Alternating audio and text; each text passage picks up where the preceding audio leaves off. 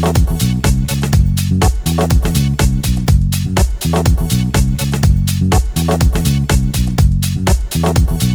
to the Manna Radio program. 30 minutes of insight, inspiration, and ideas to help leaders to lead, teachers to teach, pastors to pastor, and parents to parent.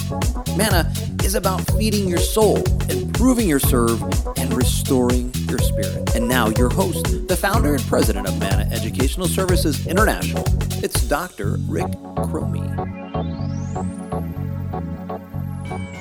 Well, hello everyone, and welcome to the Manna Radio program. This is Dr. Rick Cromie, and guess what? It is Christmas time, and I simply love it. You know, the melody of carols ringing in the city squares, soft snows dancing outside my window, Yuletide fires crackling in the hearth, chilly nights and hot chocolate, silver bells and jingle bells. It's a wonderful life and a miracle on 34th Street. Messages and gifts from loved ones both near and far. The Christmas pine all dressed up in lights and balls. Neighborhoods aglow in light and sound. Wow. There's just something magical about Christmas, isn't there? You know, around the world, no matter the religion or race, country or creed, Christmas has a magical mystery. On what other holiday does the whole world pause to reflect on a babe in a manger, the Christ child in the creche? How does one moment in time 2 millennia ago somehow grind our calendars to a halt every year? You know, history reminds us on how Christmas Day the guns of war are eerily silent. The riots of man are silenced as well. The hate and hurt are forgiven and forgotten. Governments close, families gather, office parties toast, churches fill. Christmas is like no other holiday. It is quite literally a holy day.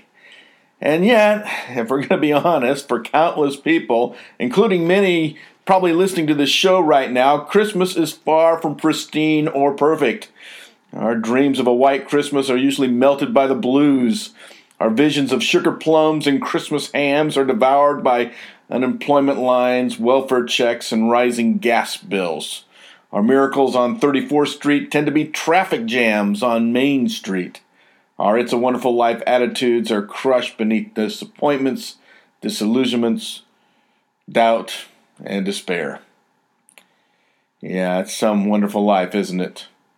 Tragically, our holiday spirits are oh so easily drowned in family problems, financial insecurities, and personal failure. In fact, our Christmases tend to reflect a lot more of that scene from It's a Wonderful Life where George Bailey just has had enough with life, and he's at his end of his rope, and he doesn't know what else to do. Financially, he's being overwhelmed, and his family is overwhelming him, and it's Christmas Eve, and everything is coming down upon him, and he doesn't see a wonderful life in it all. You know, isn't it interesting, during this time of year, when we sing of Santa, we truly long for a Savior. When we strive to beat the rush, we are actually hungering just to find some rest. Or when we open our gifts, we soon begin to count our blessings. It may be a wonderful life, but the statistics are startling for this Yuletide season. Between now and the end of January, the depression, suicide, and divorce rates will soar. Family fights will fester, bankruptcies will blossom, and friendships will fade and fray. There's a popular cartoon that for many years has been one of my favorite. It's called How the Grinch Stole Christmas. Maybe it's one that you like too. In this story by Dr. Seuss, the material myth of Christmas is unwrapped. The Grinch is somehow convinced that if he can box, bag, and bury the stuff of the season, that he can keep Christmas from coming. But what he learns is, and an even more valuable lesson really, he learns that he can't stop it from coming because that's not the meaning of Christmas. In fact, I love that closing scene where, you know, the whole point of it comes down to this idea that the Grinch realizes that it can't be bought in a store. There's something more to Christmas, a lot more to Christmas. And I love that scene where his heart grows like 2 sizes or 3 sizes more. It's a magical moment where this hardened Grinch is broken and blossomed. He discovers that Christmas doesn't come pre-wrapped from a store. The babe cannot be bought by Visa, and Mary cannot be marketed by MasterCard. Christmas does mean a little bit more. In fact, I believe it means a lot more. Of course, for those of us of faith, we are sensitive to the simple message. We recognize the maze of materialism and crass commercialism that decorates the Christmas holiday, and yet we often find the Grinch stealing our souls during this season. I'd like to quickly review, just in our time together today, 6 areas in which the Christmas Grinch, you might say, can pilfer our joy and sift our sentiments. I'd like to suggest also 6 solutions, and they come from the Bible, they come from Scripture, as far as how we might respond to each one of these Scrooges. One of the first and foremost Grinches in our lives today, and these all spell, by the way, an acronym of Grinch, but the first one starts with the letter G, and it simply means this: greed. Greed. Because if we're not careful, we can get caught by our passions to get. It's not enough to have a plasma television this year under the tree. It has to be a curved plasma television.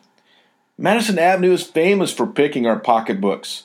The ads beg for our attention. The catalogs cry for our orders. The internet sites search for our stops. Just a little bit more is the message. A little bit better, a little bit nicer. The tragedy is we all know what this greedy Grinch is doing.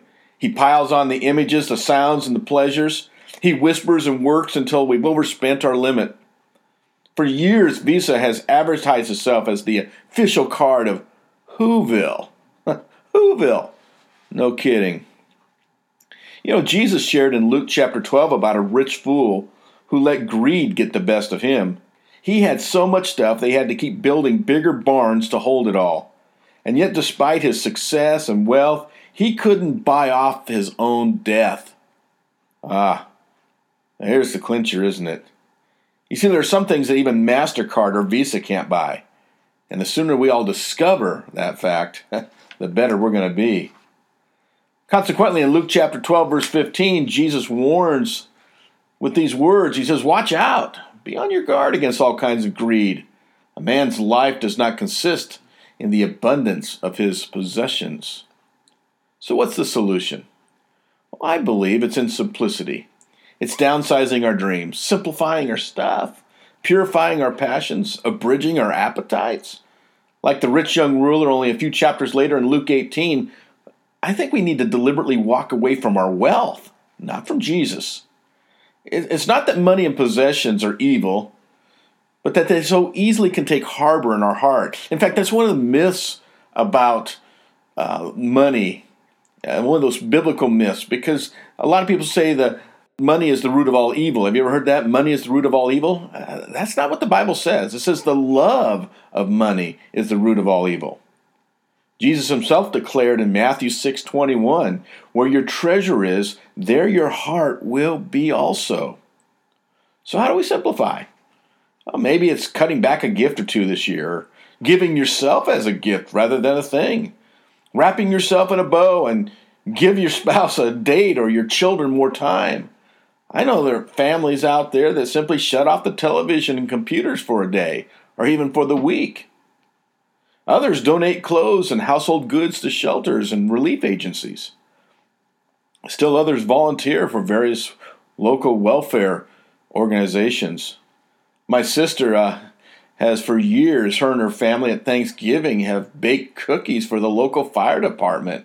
It's a wonderful gift. And then they personally go around each one of the fire departments and give them this wonderful baked cookies. And these firemen look so forward to their arrival every year. Greed. But there's a second Christmas Grinch, and that's one I call revenge. See, most of us have been hurt sometime this year. I mean, it's a part of life, isn't it? Some have been deeply scarred and emotionally wounded by parents, siblings, peers, friends, teachers, bosses, or fellow employees. Perhaps you've been hurt by some careless words or stolen affections. Perhaps it's been something more serious like an affair or a broken home. For others, it's been painful abuse, emotionally, verbally, physically, and even sexually. Perhaps this year has not been a banner year in your home. Maybe you've lost a job or a job promotion, or you've been the victim of vicious gossip. Well, despite the crime and the proverb that revenge is sweet, the truth is revenge has little rewards. Hurting another to heal our heart never helps. Paul penned the Roman Christians with these words in chapter 12, verses 17 through 21. He says, "Do not repay evil for evil. Be careful to do what is right in the eyes of everybody. If it's possible, far as it depends on you, live at peace with everyone. Do not take revenge, my friends, but leave room for God's wrath. For it is written, 'It is mine to avenge. I will repay,' says the Lord." On the contrary, Paul continues, "If your enemy is hungry, feed him. If he's thirsty, give him something to drink. In doing this, you will heap burning coals upon his head." You see, revenge is not ours. It's God's. And so the solution to this Yuletide Scrooge is to look him straight in the eyeballs and forgive. Wipe the slate clean. Throw away the bill. Stamp the invoice. Null and void. You're never going to be everyone's hero, and you're neither going to be the world's Messiah. That job's already been taken, by the way. Yeah, a third Christmas Grinch is impurity. And I know this one will be a tough one to deal with, but hear me out, please. One of the reasons we lose the joy in this season is we've become saturated by our sins. Like plowed snow on the roadside, we are littered with lusts and lies, packed with pride. We feel like dirty snow, nominally clean, mostly contaminated. From a distance, we seem pure, but closer inspections reveal pebbles of pornography and promiscuity, stones of theft and temper, and the dirt of dissension and disobedience. We struggle like Paul in Romans chapter 7, verse 15, where he says, "I do not understand what I do. For what I want to do, I do not do. But what I hate to do, well, that's what I do. For I have this desire to do what is good, but I cannot carry it out." Yeah, I think we can all relate to Paul. Consequently, because of that struggle within, we become packaged by our own passions, locked by our own lusts, sealed by our own senselessness. So what's the solution? Actually, the answer starts by recognizing our position in Christ Jesus. You go back to that verse I just shared about the struggle Paul had, and you just read a little bit further in the context and in the passage, and you come to Romans chapter 8, verse 1, where he says this, "There is now no condemnation for those who are in Christ Jesus." Let that soak in for a moment. There is now no condemnation for those who are in Christ Jesus. You see, if you've confessed at the cross, and you believe in your heart that Jesus is Lord, and you've been buried in the watery grave of baptism, if you believe those things and you daily try to live for him, then guess what? You're free. You're free. Sentence is commuted. The penalty paid. The bill forgiven. Now, that doesn't mean we continue to wallow in our wrongs, but it does mean when we fall, fail, or falter, that we're still a friend of God. And that's a good thing. The Hebrew writer commands us to excellence in our purity. Did you know that? In chapter 12, verses 14 through 15, the Hebrew writer pens these words. He says, "Make every effort to live in peace with all men and to be holy. Without holiness, no one will see the Lord. See to it that no one misses the grace of God and that no bitter root grows up to cause trouble and defile many." I guess that's my question to you right now. What is your bitter root? What weed do you allow to grow in the gardens of your heart and mind? What thistle grieves the Holy Spirit? Whatever the sin, whatever the transgression, whatever is that's causing you right now to miss the mark with God, I think it's time to root it up. Tear it out. Dig it up. Make every effort to be holy. A fourth Grinch that robs our Christmas joy is similar to greed. It's our neediness. Now, this is a pretty simple one, really, and I think we can relate to it, especially some of us in my audience here might be able to relate to this. But there's a lot of great need during this holiday season. I was listening today on the radio to another show where they were talking with a local food bank and agency here in Boise area, and he was talking about in this very good suburb, some would say upper middle class, wealthy suburb of Boise, that there are a lot of people who are known as the working poor. They're doing everything they can to get by, but this time of year they especially need a little bit more help, and the food bank steps in and helps them do that. You see, some of us struggle with under and unemployment, or we live in near poverty, or we feast upon low-end salaries and dwell in dead-end positions. Money is a matter of survival, not status. We work just to fill our bellies on Christmas Day. In a world of Scrooges, we find the holiday excesses of the rich to be tempting but trite. Maybe we're not the homeless under the overpass or the drifter by the downtown mission. Maybe you're not like those individuals, but maybe you're a single mother of 3, just trying to survive. Or you're the widower with no family nearby, all alone for Christmas. Maybe life looks a lot like that scene from Christmas Vacation where, Clark Griswold is walking his buddy or his family member Eddie down the aisle there in Walmart, and he's just saying, "Listen, we want to give you a good Christmas," and Eddie's taking total advantage of that. He's piling on the dog food, and he's throwing other things in the cart, and then he expresses his gratitude by pulling out a list of several items that he's already pre-written out that he wants Clark to buy. You see, his hand was out. He wasn't looking for a hand up. He was looking for a hand out. And of course, that clip teaches a lesson to those of us who are more needy during this time of the year.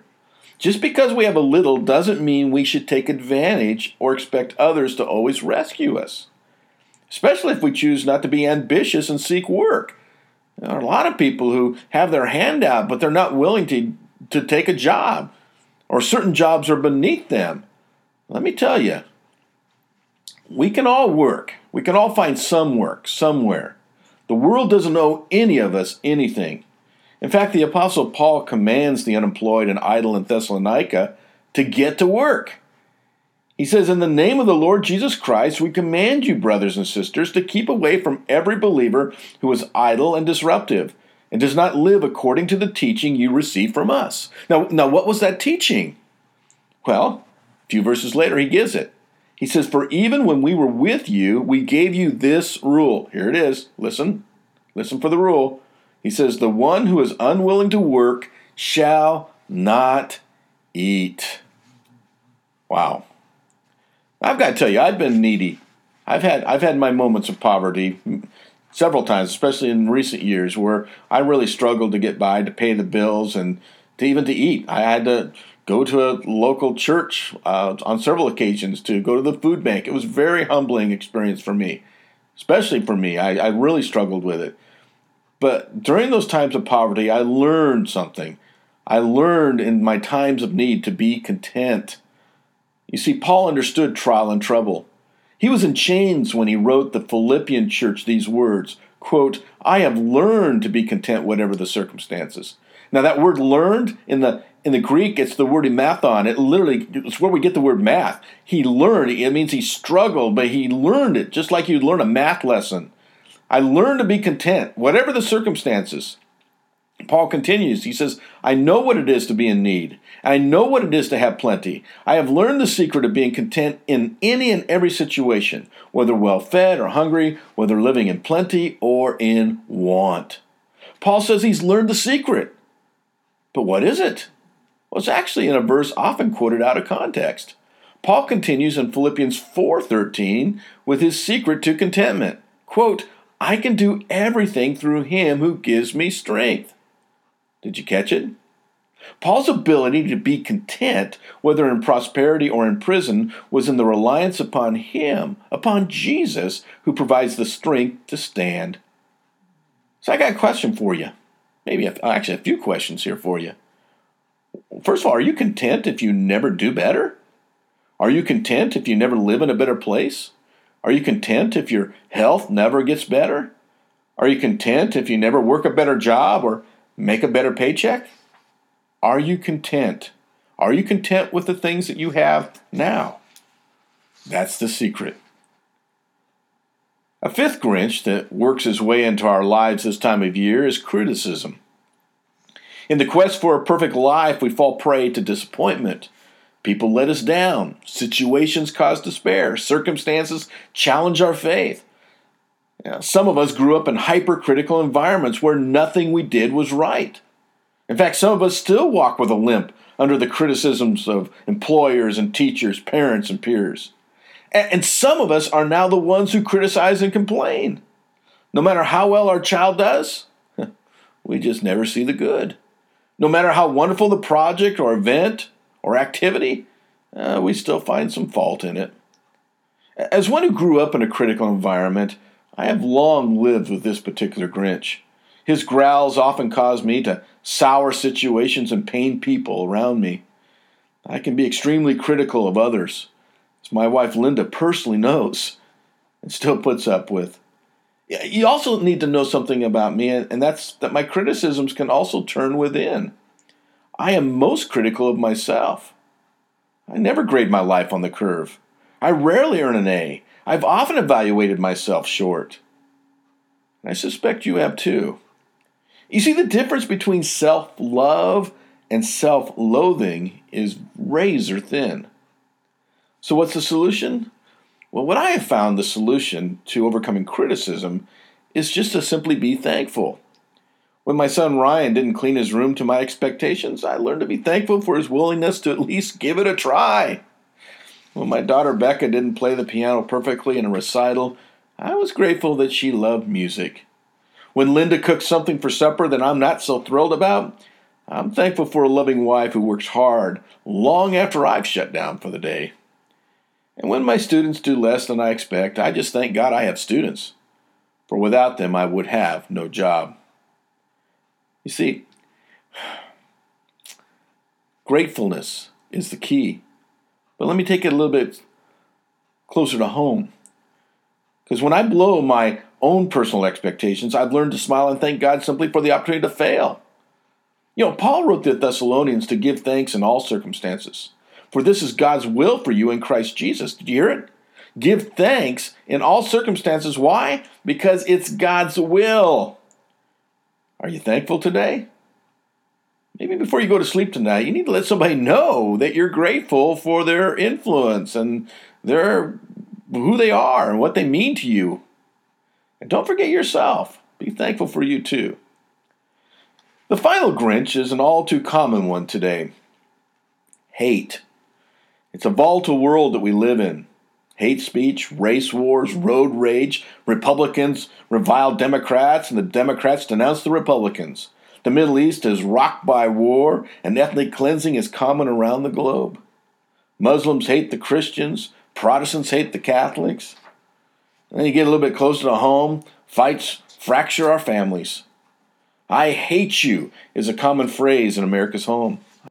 Our schools, events, workplaces, they now feature metal detectors.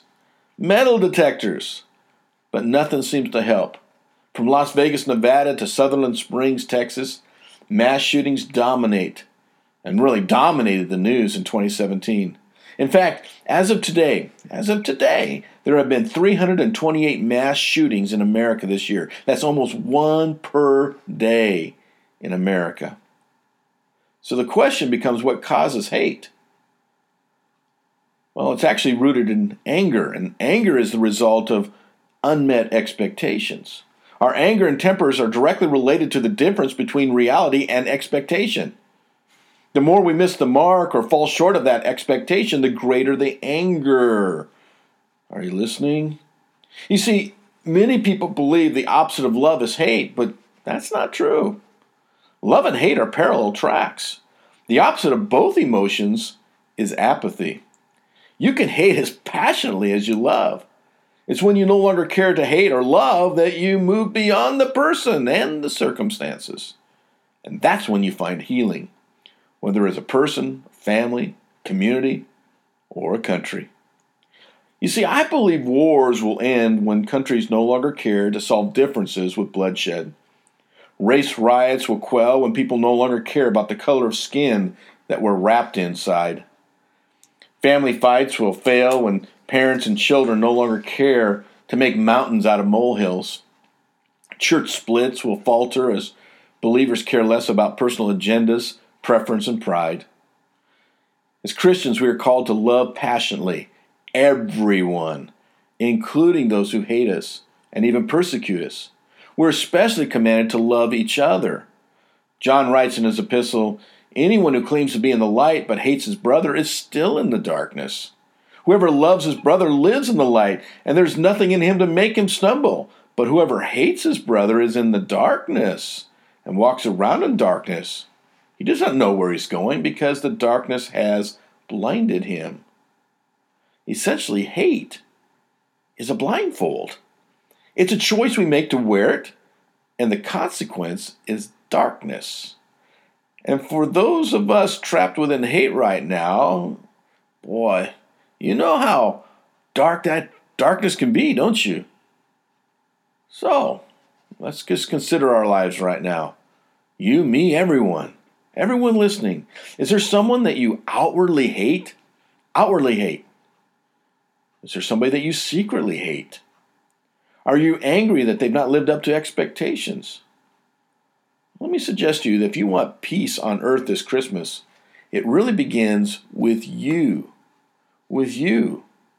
With you dealing with each one of these Grinches, the greed and the revenge and the impurity, the neediness, the criticism and the hate that's inside. It's pretty simple. But here's the thing that's really interesting is the Grinch can only steal our Christmas happiness if we hand over the keys to the house. This thief comes in to rob us of our joy, and we give him the opportunity. We let him do it. We let him steal our peace and embezzle our love. But you know what? We don't have to let the Grinch do that. We don't have to let these Scrooges do this. And I'm here to say that at Christmas, just as the Grinch learned, Christmas means something more. It means something a whole lot more. Charlie Brown learned this lesson too, if you remember the Charlie Brown's Christmas. When he was having a rough day, he was looking at his little tree, and the little tree was just basically nothing. And he went to Linus and said, "Linus, I've messed up everything, and I don't know what the meaning of Christmas is. What's Christmas all about? I don't get it."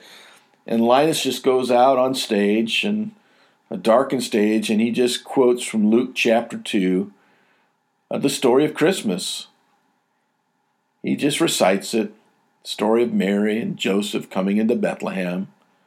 Story of shepherds coming to a place around the manger and to worship this newborn baby. This newborn baby in a cradle. So here's the question for you this Christmas. What's your cradle like? Or maybe better yet, how full is your cradle this Christmas? Is Jesus just a symbol of the season, or is he the source? Is he still a babe in the manger or the master of your life? See, the greatest tragedy of Christmas is that our society is perfectly content to keep Christ in the creche. It wants nothing more than to keep the Christmas story to a few renegade shepherds and searching wise men. But the truth is, without the cross, the creche is meaningless. Without the grave, the gifts are worthless. Without forgiveness and grace, peace on earth and goodwill to men are just seasonal slogans. Without Easter, there's no purpose to Christmas. Sure, the Grinch would love to steal your Christmas. You know it, I know it. The Scrooges would love to haunt our homes and mess up our moods. But even the Grinches and Scrooges bow before the King of Kings. And when they do, it's a true miracle on 34th Street. And that's when you and me and we all discover that it's truly a wonderful life. Well, my radio friends, I pray that your Christmas is memorable. And I ask God that it also be blessed and beautiful as well. Merry Christmas and happy 2018.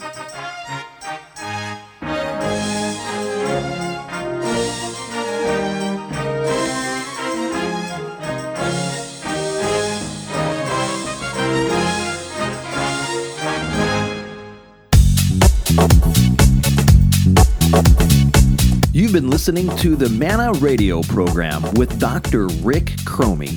Manna Educational Services is passionately committed to empowering leaders to lead, teachers to teach, pastors to pastor, and parents to parent. Manna offers workshops, video, and online training products and solutions completely for free. That's right. Plus, Manna offers digital downloads and other inspirational products and solutions, again, free of charge. And that's because of the generosity of our loving donors. Manna operates by the prayers and generosity of individuals and churches like you. And we invite you to consider a donation to our work. All donations are tax deductible. For more information, please visit our website at mannasolutions.org. That's Manna, M-A-N-N-A, solutions.org.